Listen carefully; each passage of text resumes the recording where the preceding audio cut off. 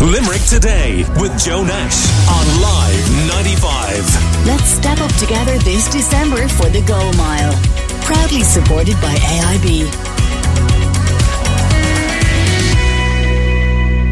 I was walking across the Living Bridge yesterday afternoon at the University of Limerick from the courtyard, and as you approach the end of the bridge you see the Irish World Academy of Music and Dance. It's a lovely building. It's at the heart of much of the creativity at the University of Limerick, and of course Micheál Ó Súilleabháin, Professor Micheál Ó Súilleabháin was the driving force behind it, and there is a documentary showcasing his life and work tomorrow on RT1 television at 10:15. It'll also be available on the RT player. And Micheál's son, also Micheál or Molly, is with me in the studio, and you are very welcome. Good morning to you. How are you doing? Thanks so much, Joe. Thanks, everybody. Yeah, it's a bittersweet to be here today because we lost our father in 2018, so almost 4 years ago now, and tomorrow night is the documentary. So it's bittersweet in the sense that it feels like we've been given a great gift as a family and an extended family and all of his friends over the years, because Maggie Branagh at Red Shoe Productions just have created this extraordinary documentary that goes out tomorrow at 10:15 p.m. So it's worth staying up for, or else it'll be on the player.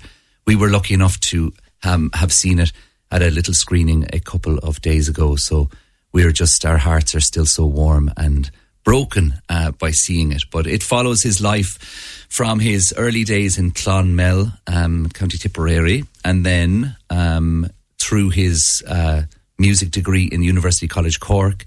He later moved to Ring Gaeltacht, where he changed his name from Michael O'Sullivan to Micheál Ó Súilleabháin. And my mother changed her name from Noreen Ryan to Noreen Nírian. And then he subsequently lectured in University College Cork under O'Riada and Alois Fleischmann. Then, of course, set up the Irish World Academy in University of Limerick. And then when he retired from the university around 20 years ago, he really went into composing. So he did some extraordinary pieces and work with the Irish Chamber Orchestra, the National Symphony Orchestra, the RTE Concert Orchestra, lots of things. He even wrote some pieces for the National Chamber Choir of Ireland. Wrote a great piece called Maranatha, which is an Advent theme, really moody one. So, yeah. And I know even affectionately, it's kind of known, that building, as the Taj Mahal, isn't it, on the university campus? Because really, until he came, there was a whole area that the University of Limerick had certainly not conquered. They might have explored, but it was his driving force really that made a huge difference there. It was. He was so involved in University College Cork and the music department there, and had an invitation and got offered the job of Professor of Music at this new young institution called University of Limerick at the time. Mr. Ed Walsh, of course, the local legend, was very influential in inviting Micheál in the right way, and he came and set up from nothing in the basement of the foundation building there.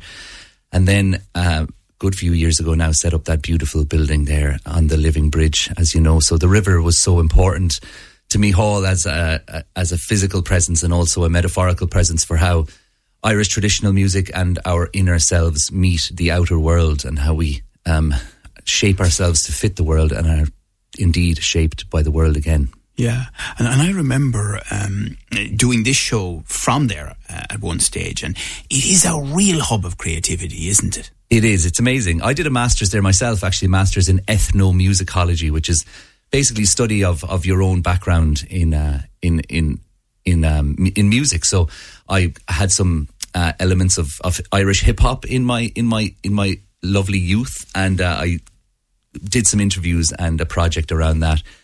And I met my wife, Namu, as well, when she was studying at the Irish World Academy of Music and Dance. And she's very glad you mentioned it, because she's popped in to say hello. She's right beside me. How are you? I'm good. How are you? So you have your experiences there as well, then? Yes, I did. Yeah.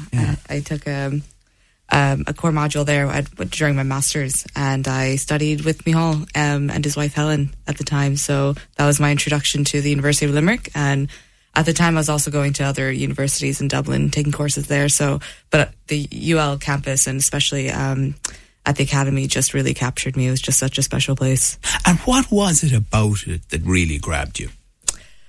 Definitely the Living Bridge was just so unique, and that extension of the campus, the architecture of the buildings, but then being in the Academy itself, all of the fusion of the different art forms and music and dance that was going on, it was just so lively. You really felt like you were in the middle of a lot of collaboration. Yeah, I always think that the medical building, takes care of the body, and the world music takes care of the soul. Yeah, the Irish World Academy has a load of masters, like 1 year and 2 year masters, for people who may not be familiar, in classical music performance, Irish traditional music performance, Irish dance performance. There's the ethnomusicology masters. There's a songwriting masters, of course, which is Steve and Carl Corcoran were running up until recently. And then there's lots of people studying for their doctorates or their PhDs. And then there's undergraduates more recently in BA or Bachelor of Arts in Voice and Dance. And Helen Phelan just took over as director there recently as well. So it's all meant to be. This documentary is coming out just at an amazing time for our family. We really feel Mick in the ether. Yeah, and Molly, I mean, you feature in it yourself. Was that an emotional thing to do? Very much so. Yeah, me and my brother were wondering how we would contribute to the documentary, and we were reluctant enough to do an interview, a proper interview in a sense. I mean, we had so many good things to say, of course, about Micheál, but we settled on offering something more artistic, so we just presented 2 poems. I presented a poem of my own called Inish Cealtra, or Holy Island, which is there in Lough Derg.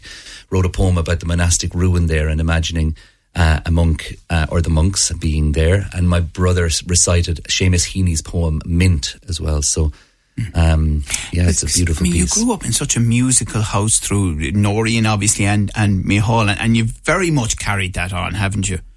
Very much, yeah. Very much. Yeah, we got a great store of song. I find myself at the crossroads of many different genres of music. I mentioned I did a bit of rap and human beatboxing as well, which is vocal percussion in my youth, and also Irish traditional song and some sacred song as well. Really happy to have collected some religious song from my mom, mainly Gregorian chant, which is medieval stuff, and loads of English language hymns and Irish language spiritual songs. So even though I wouldn't have lived my lifestyle as according to many of those cultural pieces, I still have collected them. So I'm very, very happy to be able to throw out a jazz song or a pop song or an Irish trad song, or to just about be able to walk over the threshold of most sacred spaces and sing a song as well. Brilliant, absolutely brilliant. Well, listen, I mean, I think Professor Micheál O'Sullivan, indeed the whole family, have brought so much to Limerick, and I mean that very genuinely.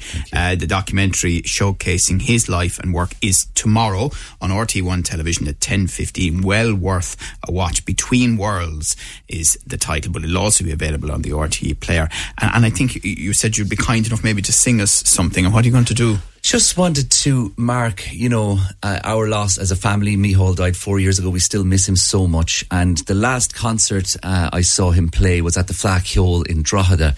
And as an encore, he just played solo piano in one of the churches there. It was a really beautiful gig and a very beautiful Flackhole festival. And the last encore he did was an amazing 8-minute version of the song Danny Boy.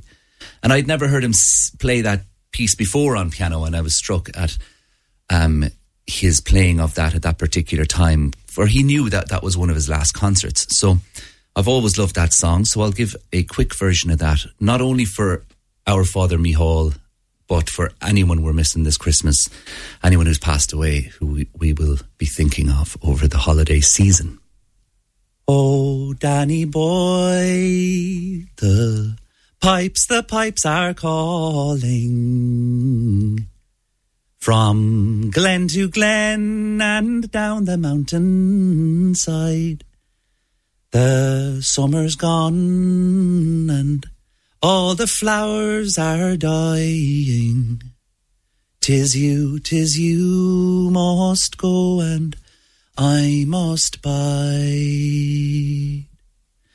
But come you back when summer's in the meadow and all the valleys hushed and white with snow.